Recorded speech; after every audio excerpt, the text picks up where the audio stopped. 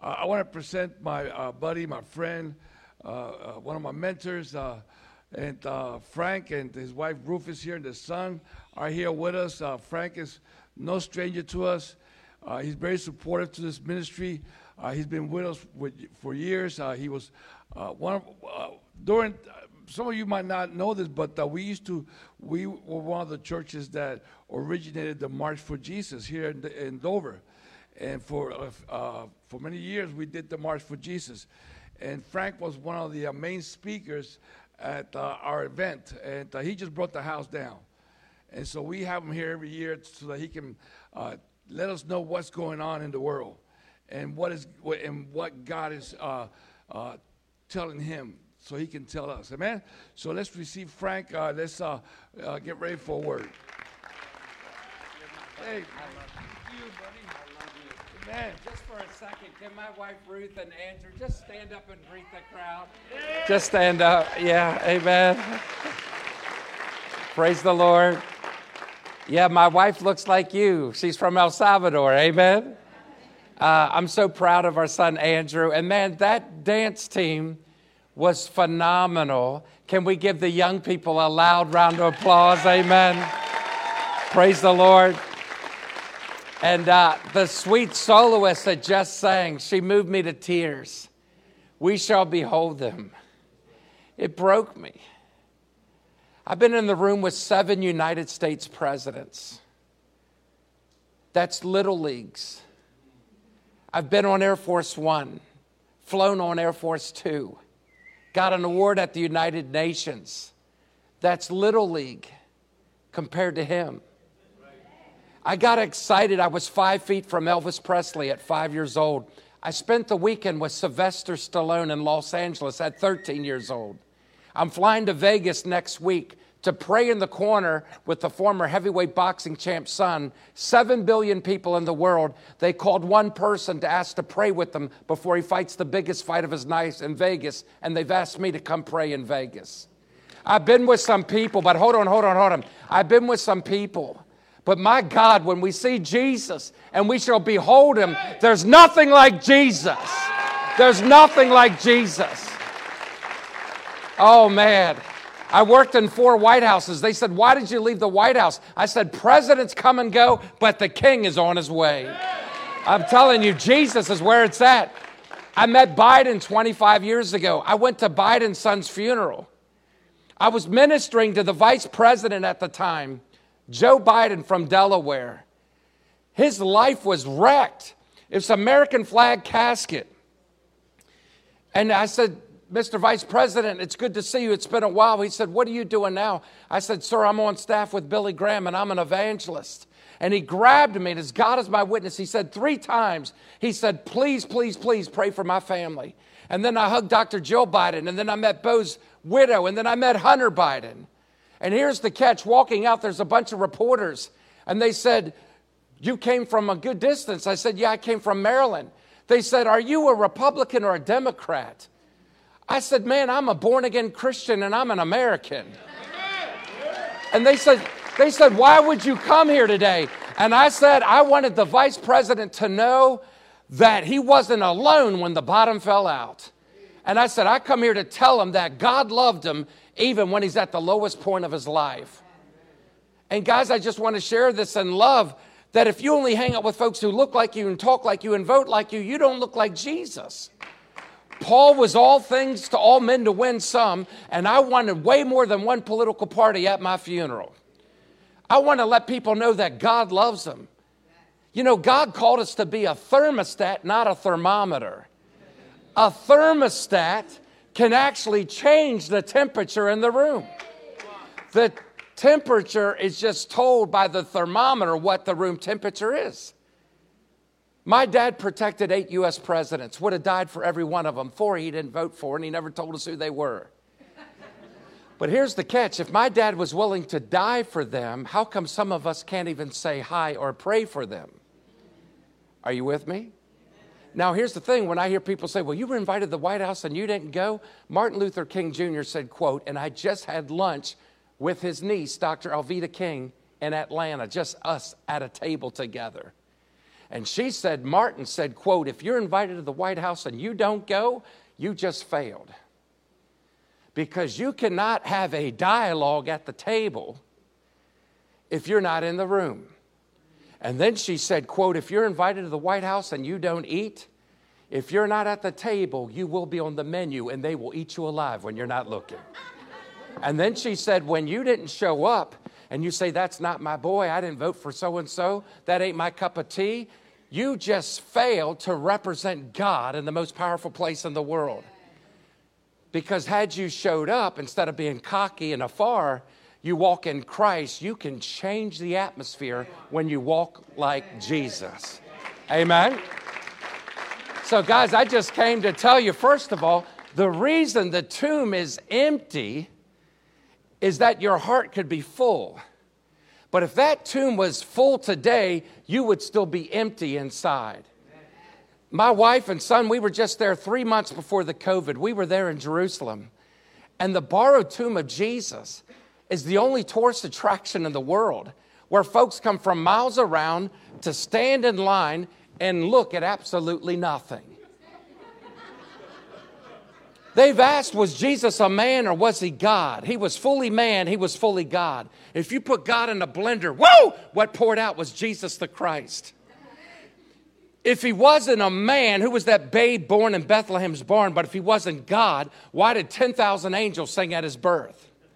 If he wasn't a man, who was that had hungered in the wilderness? But if he wasn't God, who fed 5,000 with a little lad's lunch?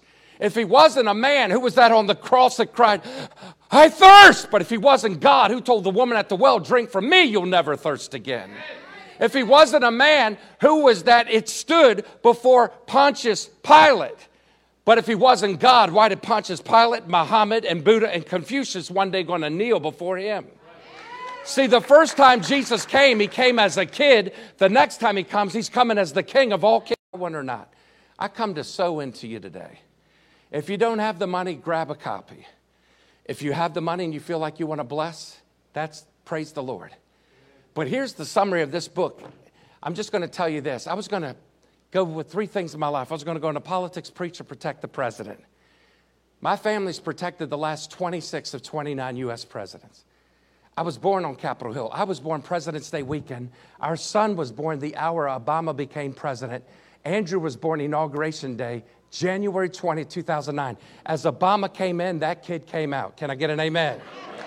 He's my historical baby. I'm President's Day. He's Inauguration Day. My mother was born 4th of July. If you cut our veins, they bleed red, white, and blue. But guys, I love America, but I love heaven a lot more.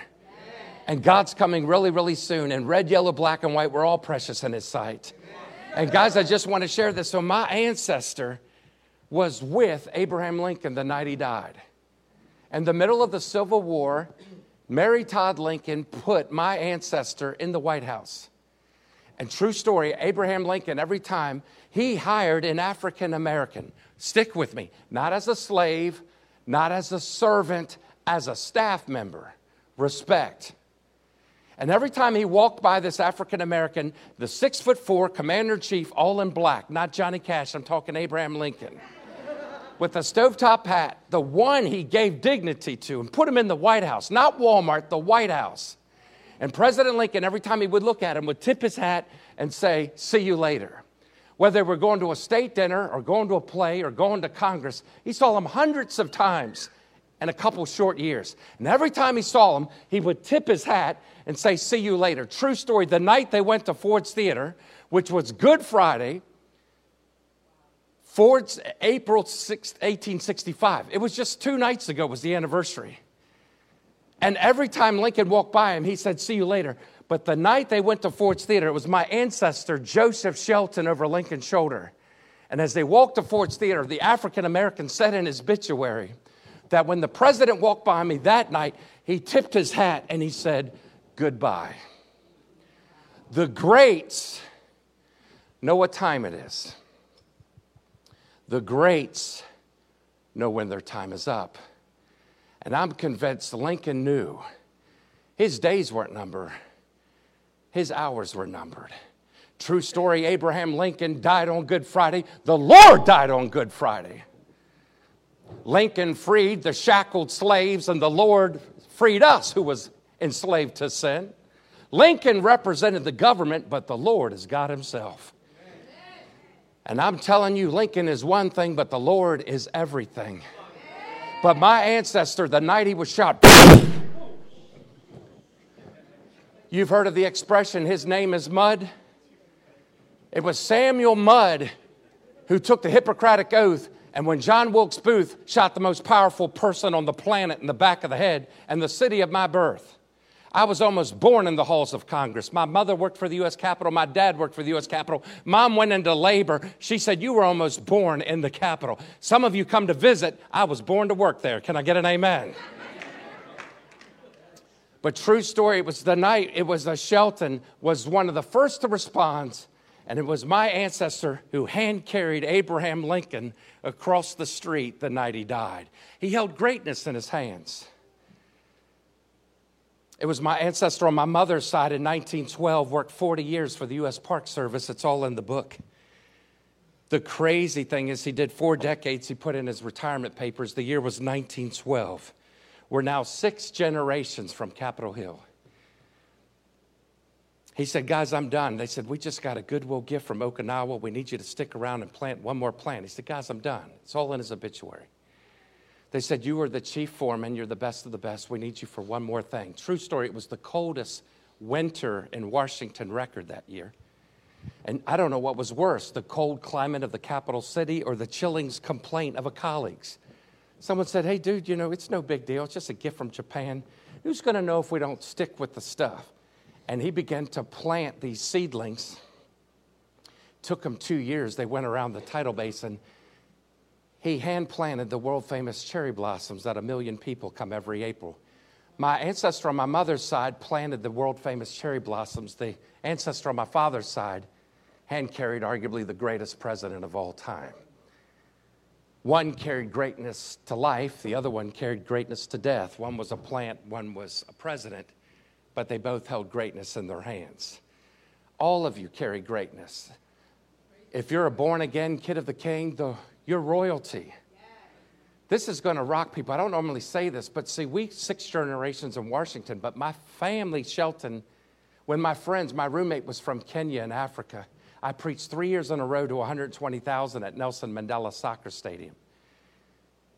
And my roommate in college was on the Olympic team in Kenya. And we were together so much, they called us Ebony and Ivory. Can I get an amen? We were the Oreos, black and white. But the interesting thing is when I heard my African friends say, well, I went to Africa and I felt like I had been there before, because that's where the roots are. My ancestor is from England, is where the Sheltons come. And the one group actually is from Nottingham, where Robin Hood is from, and they were policemen. It's in the family. We go back 160 years. That's just in D.C. Then you go back to London, and true story was Anne Boleyn Shelton was the Queen of England. It was a Shelton who was married to King Henry VIII. He married her, divorced her, and then beheaded her. No wonder I got people after my head. Can I get an amen? But here's the thing. We're not just linked to royalty because of an earthly president in America or the Queen of England. More importantly, we are kids of the Most High God. And if you're saved, raise your right hand, because your royalty is in your blood. And guys, here's what I want you to see real quick. My parents took me to see Elvis Presley twice at age 5 in 1977. I got 5 feet from Elvis. I was wearing an Elvis jumpsuit. And in the middle of the concert, my parents took me up and put him up towards the stage. It was at the Capitol Center where the Washington Bullets, now Wizards, used to play. And Elvis was going right to me, and he grabbed the kid next to me and pulled up this kid on stage who wasn't wearing a jumpsuit. And the kid froze. He didn't know a single song of Elvis. I was an Elvis impersonator at 5 years old. Bruno Mars had something in common with me. He was an Elvis impersonator. He makes a little bit more money, but we had something in common. Are you with me? Had he brought me up, I would have brought the house down in front of 17,000. This kid was a deer in the headlights, but what we found out, he was the grandson of Abe Poland, who owned the entire Washington Bullets Capitals. So when you own the place, you pick the kid. Are you with me? But here's the thing. My dad's friend for 7 years was a bodyguard to Elvis. And the night Elvis died, Vernon Presley, Elvis's father, asked him to carry the casket as a pallbearer at Elvis Presley's funeral.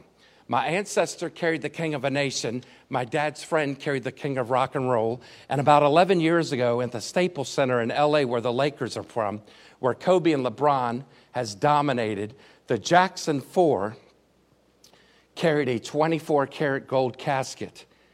And they came in with white sequin glove. And at that moment, the Jackson 4 remaining did not carry the king of a nation. They didn't carry the king of rock and roll. Disc jockeys tell me they carried the king of pop. And when I say MJ, I'm not talking Jordan, I'm talking Jackson. But the reason I love Joseph Arimathea, because at the foot of the cross, church, that day, men think they're big, they're bad, they're bold, built like Stallone and Schwarzenegger. But on that first, with the Good Friday, men were nowhere to be found because they were yellow. They knew if Pontius Pilate was in a bad mood, they may throw them up on the cross for identifying with Christ. But I came to a twofold conclusion. If Jesus died for me, I was going to live for him. And if it meant me dying on the cross, count me in. Because the fact is, people think, oh, serving Jesus is a crutch. Y'all are a bunch of weaklings. I'm telling you, it takes a man and a woman to live for Jesus in 22. But at the foot of the cross was women, and they were doing two things, and they started with a W. They were weeping and worshiping. And then I find out it was Mary who was the first to carry the gospel. For 9 months pregnant with Jesus, she was carrying the gospel. And then we find at Jesus' tomb, it's a woman who was first at the gospel. There's theologians today. Well, you know, they're not supposed to be in the ministry if you're a lady. Hello, they've never not been in the ministry. And I say this in love. If more men stood up, a lot of women wouldn't have had to speak up. God gave me a word. I was booked in 10 countries in 2020. I was on my way to preach to 150,000 Muslims in Pakistan. The Taliban was going to be on the rooftop, and they said, you can come, but you won't come home. My wife, true story, cried for 2 weeks. She knew something was wrong. She knew I may not come back. I've preached all over the world, but on this one, she didn't want me to go. My board didn't even know I was flying by myself to Pakistan. I was preaching 12 miles from where they killed Osama bin Laden. And God gave me a word. If you didn't have a backbone in the pandemic, you don't deserve a microphone now. Aren't you thankful that your pastor's stuck with the stuff, didn't shut down the church, and been bragging on Jesus? Give him a round of applause. Amen. So I want to share and paint a picture real quick, and I got 18 minutes. So if I can quote what Elizabeth Taylor told her seventh husband, I love you, but I won't keep you long. Amen. John chapter 20. Look to your neighbor and say, he ain't right. Amen. I may not be invited back, but that's good preaching. Amen. We always invite you back. First of all, your pastors took Ruth and I and my son to dinner last night. It was the nicest food I've had in a long time. When my wife's not cooking, I had to get out of that one. Amen. No, what I mean is when it's home, it's great. But if she's not cooking, it's like potluck on the road. I mean, every night for me is the Last Supper because you never know, this may be the last meal. But my wife is amazing. But they took us to eat. But, man, it was great. And I'm so thankful they paid for it because I'd still be washing dishes. Are you with me? But I love to eat. And let me just share this message with you. I preached on Good Friday here. And when you leave that tomb of Jerusalem, there is a Bible verse when we walked out of there. They'll tell you it's true. It's Luke 24, verse 5 and 6. It simply says, why do you seek the living among the dead? He's not here, but he's risen. I've been told there's 4,200 religions in the world, but there's only one tomb that's still empty. If you go to the tomb where they laid the remains of Muhammad, I'd get you a shovel and I'd dig for a while. And true story, I'd find the bones of Muhammad. If you and I went to the tomb where they laid the remains of Confucius, we'd do some digging. I'd find the remains of Confucius. If you and I went to the tomb where they laid the remains of Buddha, we'd do some digging. I'd find the remains of Buddha. If you and I went to the tomb where they laid the remains of Joseph Smith, the founder of Mormonism, we'd do some digging, but we'd find the remains of Joseph Smith. If you and I went to the tomb where they laid Mother Teresa, we'd do some digging, and we'd find the remains of Mother Teresa. We would find the remains of Pope John Paul II. We'd find the remains of Billy Graham. But I want to tell you, you go to the tomb of Jesus, it's the only tourist attraction that is empty. Give God some Delaware praise. So on Friday, I talked to you about the cross. Say cross. But today, I want to talk to you about the tomb. Say tomb. See, God used a virgin womb and a virgin tomb to make room for you. Amen? He used a womb, a tomb to make some room. If you're watching by Zoom, there's room for you. Amen? What was Volkswagen? Vroom, vroom? Is that what? That's right, from 1995. Receive for free 48-piece set of Ginsu knives, but wait, there's more. One of our first 5,000 callers receive for free cubic zirconia pendant set, a life-size poster pastor where each member of your household can measure with them. Silver Eagle Records proudly presents Kumo D's greatest hits LP cassette CD and 8-track, limited time only. Sorry, not sold in stores. Well, Bob, tell them what they could have won an all-expense-paid trip to Cancun, Mexico. Hey, look, it's me, Rocky Balboa. You know, you got a big mouth. My name is Billy Graham. Star Wars. Obi-Wan that starts with, Yoda, Master Luke, help you right in the Force. Hey, Willie, it's me, Alf. Where's the cat? Before you get up for that final snack, I'm here to tell you Christ is coming back. Ha! But no problem. I trusted Christ, and I'm on my... This is Billy Graham. And just the other day, a woman came into my office and said she was discouraged, depressed, and thought of death daily. I showed her the scriptures, how Christ climbed Calvary's cross for her. Today you may be watching by way of monitor. I'll send you some free literature, right, Billy Graham? That's all the address you'll need. Perhaps you're in Canada, P.O. Box 844, Winnipeg, Manitoba. And some of you in the balcony. You may be in a hotel, you may be in a bar. It will take 2 to 3 minutes. Believe me, the buses will wait. You come forward as you give your heart to Christ. Give God a round of applause. Amen. Father, we need you, and I pray now that I would resemble the magician.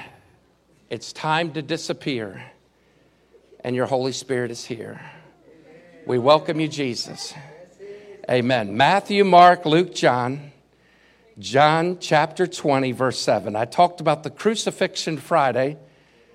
I'm going to talk about the resurrection now. And you have a chance to receive salvation. The word of the day is, you may not believe in God, but God believes in you. Point number 2, hell is too long to be wrong. Do you know there's not a single atheist in hell? What? No, they may have split the fire unbelieving, but 1 nanosecond in hell, they're all believers. It's just too late.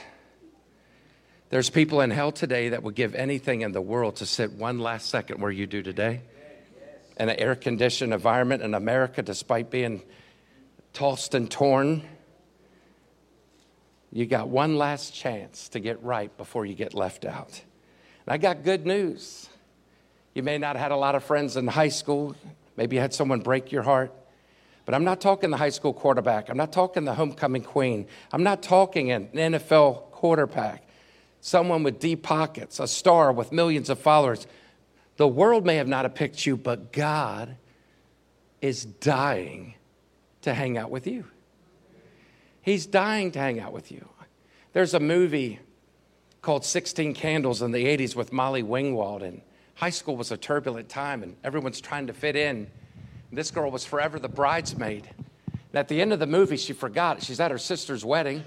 She goes back to the church, and everyone laughed, and she's always the butt of every joke and never always with attention on her. And this guy pulls up in a red 944 Porsche, a handsome hunk. And she comes out of the church, and he's looking at her, and he's talking to her, and he's the most popular guy in their region. And she surely thinks, she's like, there's someone behind him. And he's like, no, you. I want to be with you. And the music plays, and she gets in that Porsche, and they go happily ever after. But I'm not talking a handsome hunk. I'm talking heaven himself is picking you this Easter morning. He's picking you. I'm not dropping names. One time I get a call from the White House operator. If you dial today 202-456-1414, you don't get Waffle House. You don't get Walmart. You get the West Wing of the White House. I was on a call one time. The White House press secretary said, quote, can you hold for the President of the United States? It was Barack Obama. What was I supposed to say? Man, I'm on my way to the dentist's office. Can he call me right back? It doesn't work like that. And what you do to one side, someone may get offended. I'm on the phone. Can you hold the phone for President Trump? Oh, you lost me there. I said it, but if you only hang out with folks who look like you and vote like you may not look like Jesus. If God saved you, your worst enemy needs Jesus. And the moment we stop stiff-arming people, well, everybody but that crowd, then maybe you don't know God. I believe the reason he had one hand to the left and one hand to the right, because his dying act, he was trying to hug everybody who would still come. Don't keep them nailed to the cross when you think the gospel only works for some people around the world. I've spent my life getting people to heaven. You watch Budweiser, you think it's beaches and babes and bikinis and beer. But once you meet the King of Kings, you don't need the King of Beers. Can I get an amen? And watch this, the biggest party of all time ain't hell. That's a lie from straight to hell. The biggest party of all time ain't even on earth. The biggest party of all time will be heaven. And I'm just pointing people to heaven because hell's too long to be wrong. John chapter 20, verse 7, the first day of the week came Mary Magdalene early in the morning, and it was still dark, and came to the sepulchre of the tomb, and they saw that the stone was rolled away. First of all, Jesus loved rock and roll. He's the rock, and it was rolled away. Can I get an amen? He liked the Rolling Stones. And number 3, the reason the angel had to move the stone away was not because Jesus, who was dead, was too weak to come out. You and I, who were alive, stuck in religion and thinking our good works would cut it, would have been too weak to work our way in. There was a song, Motown, came out years ago. I've been working my way back to you, babe. And you know what? Religion is falsely thinking, I got to climb a ladder and work my way to God. And Christianity, God worked his way to you. Amen. See, if you're trying to get into heaven by your merits, you're going to go to hell. You don't get in by your merits, you get in by his mercy. It's not about you being good, it's about you getting right with God. And it's not about being perfect, it's finally realizing you're messed up and you need the one who's perfect. Because if you're trying to earn your way to heaven, you're getting a paycheck straight to hell. Some of us are trying to rely on our grandmother's prayers or our mom's coattails, or my great-grandfather was a preacher. You need to know him. Jesus ain't just a professional Savior, he's a personal Savior. But heaven is a prayer away. Verse 2, Luke 20, and then Mary ran to the tomb. First of all, I've been a chaplain at the last 3 Olympics, 2012 in London, 2016 in Rio, 2020 I was on my way to Tokyo and COVID threw a curveball. The guys got pictures with Kobe Bryant and LeBron James. I was with Tony Parker, used to be married to Eva Longoria. He played for the Spurs, but in the Olympics he was with Team France. That's just the basketball team. The guys met Coach K, but we ministered to 20 nations. And do you know what? At one Olympics, we saw 1,054 people get saved. My roommate was a former USA gold medalist. Gold is temporal. God is eternal. But you know, they were running. Look at me. Do you know the only thing? I told Carl Lewis, 9-time gold medalist. I said, Carl, the only thing I could beat you. He said, what's that? I said, the buffet at Golden Corral. Can I get an amen? He's amazing.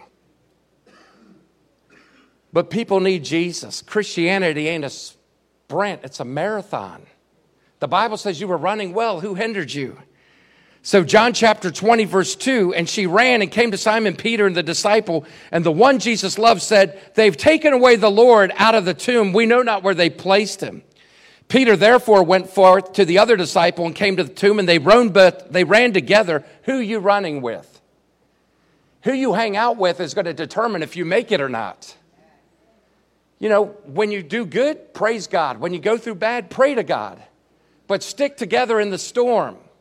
And when he gives you a blessing, don't get cocky. Give him the glory.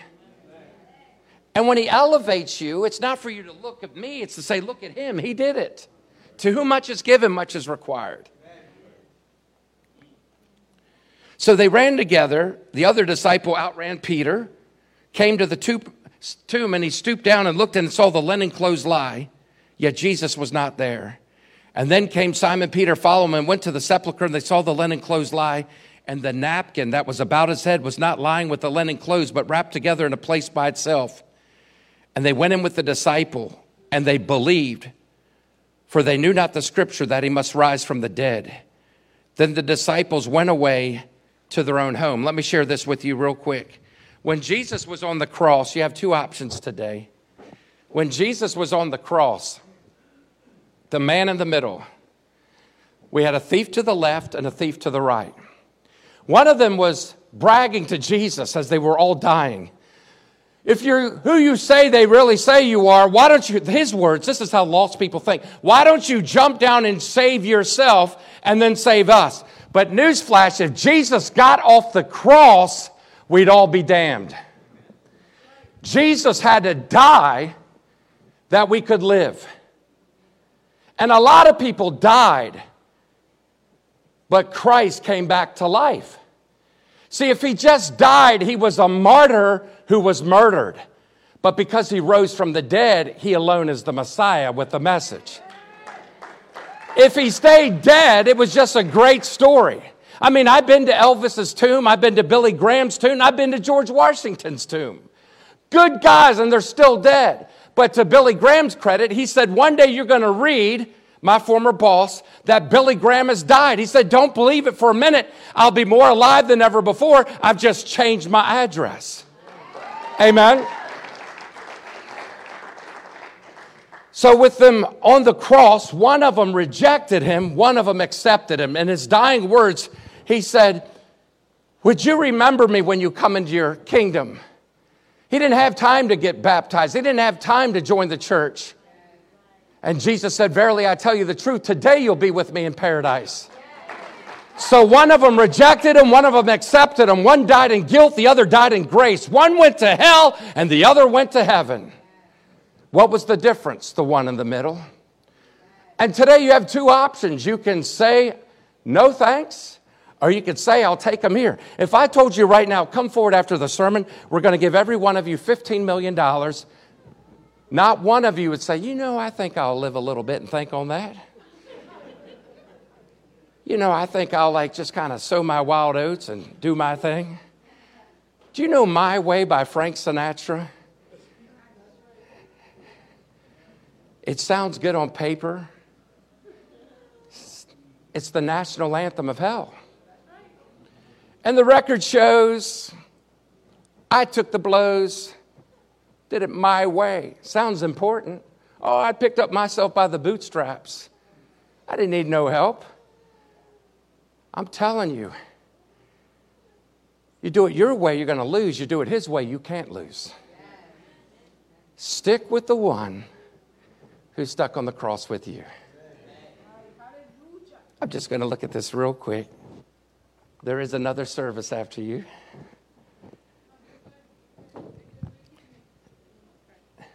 Say, today's my day.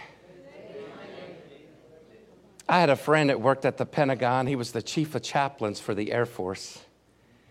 And he said, Frank, my goal is twofold. Represent God. And number two, he said, I stare at the stars. He said, I serve the sun, but I stare at the stars. He followed 3- and 4-star generals all day at the Pentagon. And he said, when they would eat, he said, if the stars moved, I moved. But if the stars were parked, I gave them space. But when they roll, whether it's grabbing a nuclear football, whether it was to grab a bag to a next Pentagon briefing, or to grab water, the greatest are the servants. And when I see these awesome servants, lost people think they're beneath them. These are the all-stars. Can we give your servants the loudest round of applause? The Bible says the greatest among you is the servant. I just preached at a tent revival last week in Statesville, North Carolina. I spoke in 15 public schools in 1 week. And I heard this one story of a guy on the football team, and he was bragging that he's benching 350 in the locker room. And I said, in love, if you're benching 350 in the locker room, but you're too good to say hi to the kid in the classroom, you're not that strong. You know, if you can't say hi to the janitor, you're not that big. And I believe when you grasp the bigger the promotion and the bigger the platform, the more low we got to be. Because when he takes you up, you got to get low. Do you know why I shop at Walmart? Because Target's on my back when I live for Jesus. Are you with me? But this was a Hebrew custom among kings that the servants, just like now, would stare at the king while they ate. And if you ask a waiter or waitress worth their salt, Olive Garden to Red Lobster, how do you know when the customer's done? If they're good, they'll say the same thing. From Georgia to Greece, from Los Angeles to London, from Australia to America, to Africa, to Antarctica. If they're good, there's only one answer. We know that they're done is when they take the napkin, wipe their mouth. You've done it for 2,000 years and didn't even know it. You wipe your mouth, ball up the napkin, and toss it on the plate, and that signals to the servants that you're finished. Speaking of finished, if you're on an airplane and you really got to use the bathroom, and you're 30,000 feet, and you got an air marshal next to you, and you see a lavatory at the end of the plane and by the cockpit, if you really have to use the bathroom, are you an American? No, you're Russian. You got to use the bathroom. You got to rush to get there. Are you with me? Now, once you get in the lavatory, are you an American or a Russian? European. Can I get an amen? Now, what happens when you're done? Are you American, Russian, or European? You're finished. Praise the Lord. Amen. Man, these guys look scared out of their mind. Where's he going with this? But when Jesus was on that tomb, say with me, there's chaos with the devil, but there's order with the Lord. And the reason the women prepared his body, I had the honor to preach one time with CeCe Winans, and she sings that song, Alabaster Box. And is LaToya here today? Man, you guys got some vocals in this place. They're so good, I've already booked them for my funeral. True story. I am dying to hear y'all sing one more time. We may do an encore on the way out. When they prepared his body for burial, and then you got Judas. There's always a Judas in the mix. I don't know who this is worth for, but not everyone in your crowd is in your corner. And the people who act like helpers by day are actually haters at night. And I was writing a book called Betrayal. Even Jesus had a Judas. And if he was getting the hate mail within 12, you start getting a bigger crowd. There's a lot of people pointing at you. And it's not always saying, I love you. I know some preachers that would love to see us fall. I also know some preachers who don't even know the Lord. If you see two people in a canoe, it's the one who's rowing the least is complaining the most. You ever gone to a family reunion and the dude is late? Man, I hate everything on the menu. There ain't nothing good on here. That joker he's the only one that didn't bring a dish. He's like, well, I'm with the FDA. I'm complaining about everything. But when you ain't looking, that guy's taking 3 doggy bags on the way out the thing. See, when you got skin in the game, you're going to speak life, not death. So they prepared his body, but there was a thing, the shroud was the napkin that laid over the face of the deceased. And I was told that when Jesus died, there is the tumult shroud that they say that actually because of his blood on his face, when they laid the napkin, which was the shroud, you could actually see the eyeballs, the nose, and the mouth of Jesus on the towel. And here's the thing. When the Bible says in John chapter 20, verse 7, and the napkin, the shroud that was about his head, was not lying with the linen clothes, but wrapped together, neatly folded by itself. So you ask the waiter or waitress, how do you know if it's done? I know they're done. They'll tape the napkin, wipe their mouth, ball it, throw it on the plate. That signals to the servant that the king is done. One guy's told me years ago, he goes, I got burned out of a big tip. My job is to serve, and that's true, but it's also to stare. I got burned out of a big tip. I thought that they left. It looked like most of it was gone. They were gone for 20 minutes, 30 minutes. But they were in the lobby, in the restroom, making a business deal. But I now realize if that napkin is folded, if they've been gone an hour, I won't touch it. Because I realize now if the napkin is balled on the plate, it means they're done. But if the napkin is neatly folded, it means I'm coming back. And when Jesus rose on that third day, he didn't just take, have you heard the expression, cleanliness is next to godliness? Maybe you're a parent, you walk in your teenager, what the hell happened in here? Like a bomb went off. Socks hanging from the fan. Smells like you know what. Got 13 soda cans piled up, thinking it's a badge of honor. Good God, you need Jesus. There's order with Christ. If it's disorder, it's by the devil. If you have to force a business transaction or force a relationship, it's not God.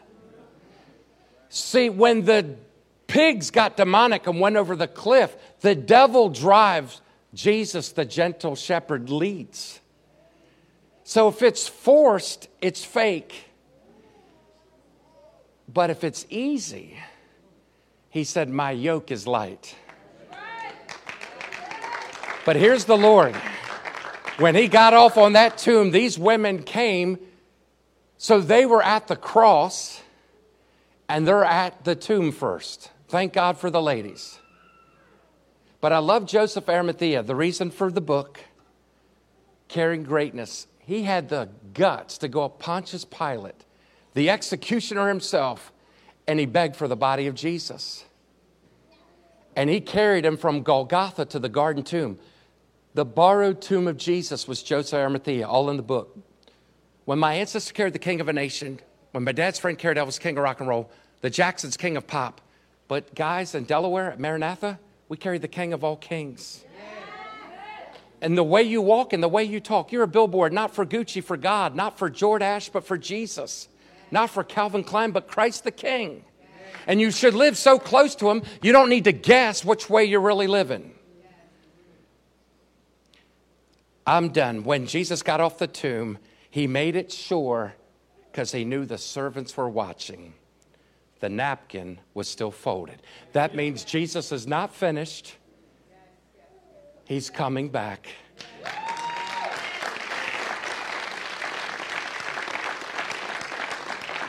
Arnold Schwarzenegger was not the first to say, I'll be back. Jesus said it first, and he keeps his promises. My son, when he speaks, I need to listen. And he said, Daddy, it's been a long time. Will you close with this story in Delaware for Easter? And I'm going to do my best in 5 minutes. There was a story, true story. I've been told it was 1634, I believe, is when a man named Guillotine made the guillotine. This is prophetic. This wasn't even in my notes. The King James was written in the 1611. The guillotine was made in 1634. The Bible says in Revelations that those who do not denounce Christ. There will be some Christians for not taking the mark of the beast who will be beheaded. And the irony is the Bible talked about a contraption that wasn't even built yet. The Bible is truth. You can take it to the bank. And there was a story of a king. I remember when John Kennedy was a little boy at the Oval Office, one of my favorite pictures was a picture some of you will remember of little John would be playing out of the Oval Office door. And even though his father, Kennedy, had great pain in his back, he would stop a cabinet meeting, and his son was the apple of his eye. Having worked in a few White Houses myself, it drives me nuts that if you don't like the parents, I was always told the kids are off limits. We live in a culture today that not only make fun of parents, we destroy the kids on social media. When Jesus was before the woman who was caught in the act of adultery and everyone else had rocks, I find it interesting that the only one who could have thrown a rock and didn't was the Rock of all ages. The Savior didn't sling a stone, and the Prince of Peace didn't even pluck a pebble. And I don't think we should throw stones on Facebook, because anyone can throw rocks. It takes Christianity to get on your knees and pray to the rock for even someone who's polar opposite of you. But this king had a son, and he had access to the whole place, the palace, the penthouse. But what happened was, as the boy got a little bit older, he began to come around a little bit less. And his dad was the most revered man in the land. And the theme was eye for an eye, tooth for a tooth. And it is a fact, if you ever saw someone in the day who was missing their right hand, 9 times out of 10, it wasn't a deformity. They were a thief, and you would get your hand chopped off, and it would embarrass you till the day you died. When they said it is better to basically look at your Lord than even inappropriate things, they would pluck your eyes out. It would be better to go to heaven missing an eye and you learn from your mistake than split hell wide open with 20/20 vision. There's a song we sang as a kid, be careful little eyes, what you see. Because what you see, you want to achieve. And the boy would come around less. He's now a teenager. He's 16, pushing 17. And he did the unthinkable. Where he had carte blanche, he now, over the years, got a little cocky. See, the problem with sin, it will take you further than you want to go, holds you longer than you want to stay, and it always costs you more than you're willing to pay. See, sin, you can pick your sin, but you don't get to pick the consequences. See, sin will fascinate you before it assassinates you. And he did the unthinkable, and the kid that had it all is now losing it all. He murdered a man in the 1600s. It's throughout the land, and the day was guillotine. He went from the penthouse to the palace. He is now in the prison in the basement. And it spread throughout the land. The most respected man, the king, now has a son that did the unthinkable. And the boy has to die.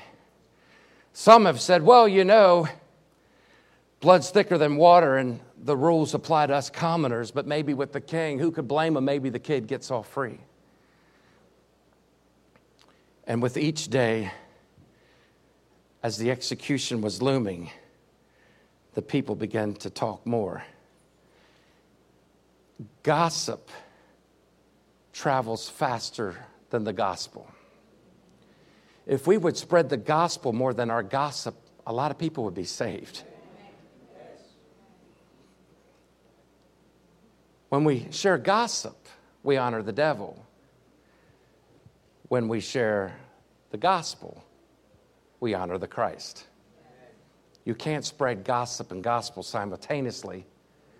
So why don't we lift him up and let God be the judge? The night before the execution, the king couldn't sleep. The boy tossed and turned in his 4-foot by 5-foot cell. The kid who had it all is now at the basement. and he's a wreck.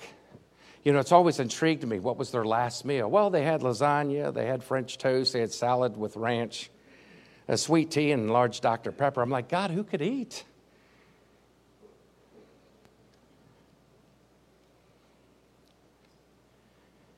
And that next morning, the execution was at 6 o'clock. And at 5:58, there were 2 guards that began to come down the cobblestone street in the bottom of the dungeon. It was damp, it was dark. And the only source of light was the torches flickering in the basement of the palace. And as they got closer, with tears rolling down his face, but what was even more interesting, when they stood toe to toe, the kid noticed tears on the guard's face. This is a fact. When President John F. Kennedy died, true story, it wasn't the Kennedys who all carried the casket. Half of them were U.S. Secret Service agents. Those closest to you are the ones who get to put you down. If you're ever invited to be a pallbearer, don't turn it down. In my opinion, it's the highest honor in life. Because out of 7 billion people, you must have knew him pretty good if you're carrying him in death. It was a Shelton that carried Lincoln. It was my dad's roommate with the FBI that carried Elvis. It was the Jackson brothers that did carry MJ. But it was Joseph Arimathea, one of the few men who stood up when women were the only ones at the scene. And love, men, don't be missing in action in these days. We need you more than ever. I'm going to do something I've never done. Ladies, can we encourage the men? Because they're not wannabes, they're winners. Can you give the men a loud round of applause as I land the plane?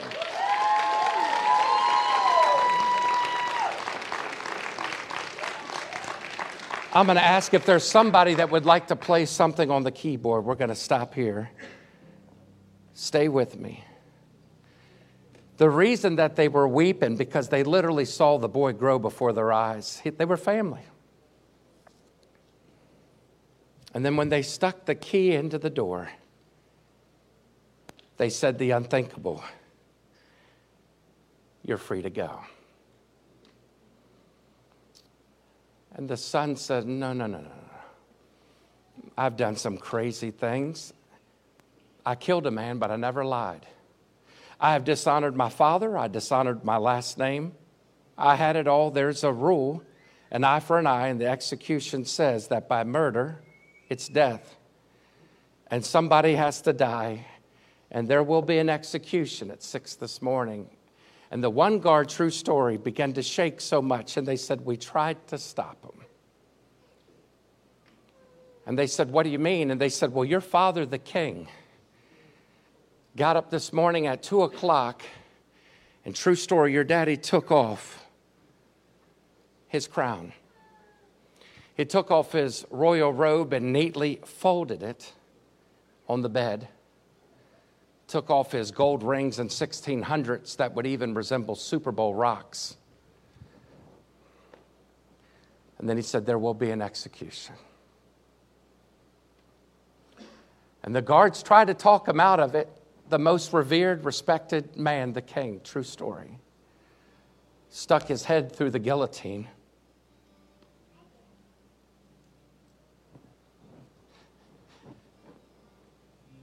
And said, do you have any dying words?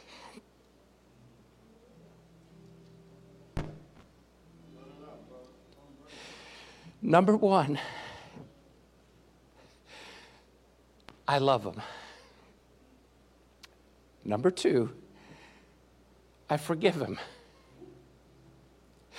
And number three, telestai, what Christ said on the cross, paid in full. When my wife and I first got married, we were at Olive Garden. And two of my best friends in the world is Dan Dove and his brother Tom.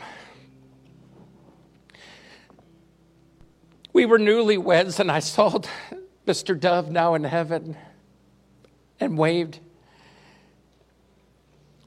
And they left, and when I went to get my bill, the waitress said that it's been paid in full.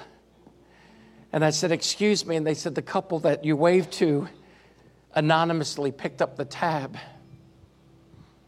I've never forgot it. And it's one thing to get a free lunch. It's another thing to get a free life. It's one thing to get a out of jail card. It's another thing to get out of hell card. And the reason I left the White House, true story, in Capitol Hill, because who is in the Oval Office ain't going to change the world. But who's occupying your heart is going to make the difference between hell or hell. And I felt like God said, quote, Frankie, you can reach more people out of Washington than in it. And on July 27, 2007, I left retirement, 401k, and health insurance. And I left by faith to never get a salary or retirement from the government again. To work 20 years for Congress and walk away with never getting the retirement was faith.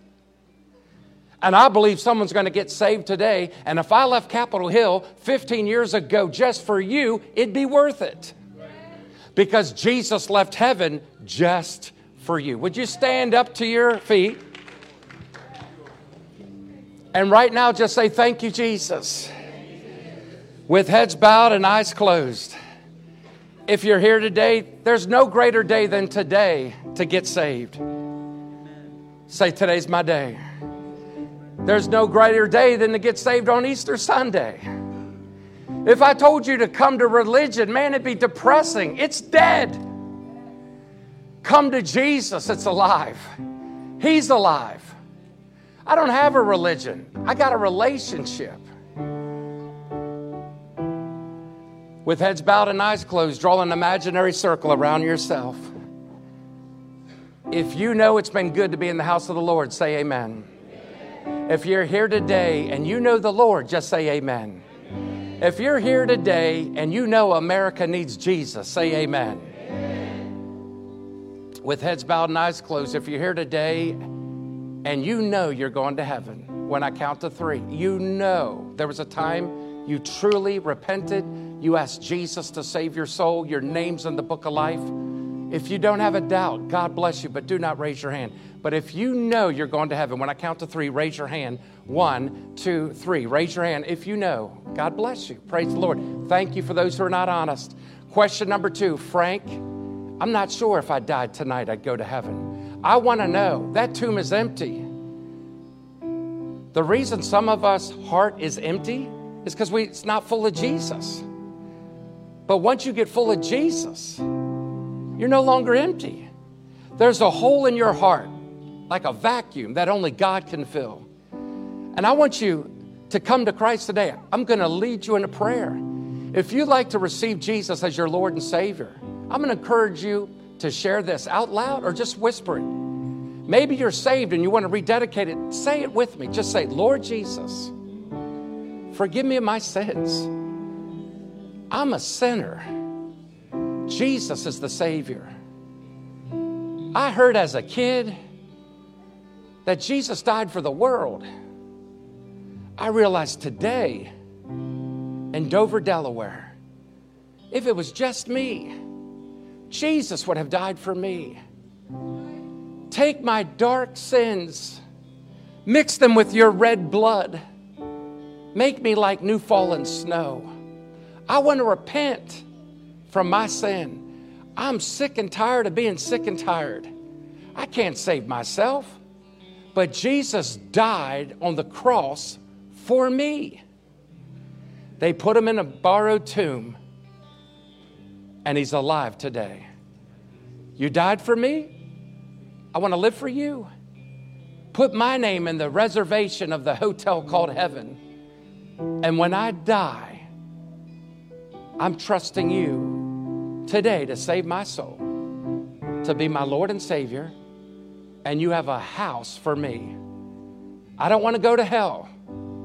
I want to go to heaven. In Jesus' name, with no one looking, if you prayed that prayer a minute, I'm only going to ask you to raise your hand at the count of 3. If you prayed the prayer a minute, raise your hand. 1, 2, 3. All over the auditorium. Keep them high, keep them high, keep them high. Real high. No one's looking. 1, 2, 3, 4, 5, 6, 7, 8, 9, 10, 11, 12, 13, 14, 15, 16, 17, 18, 19, 20, 21, 22, 23, 24, 25, 26 that I can see. The angels rejoice over one. Can we give Jesus a loud round of applause? Amen.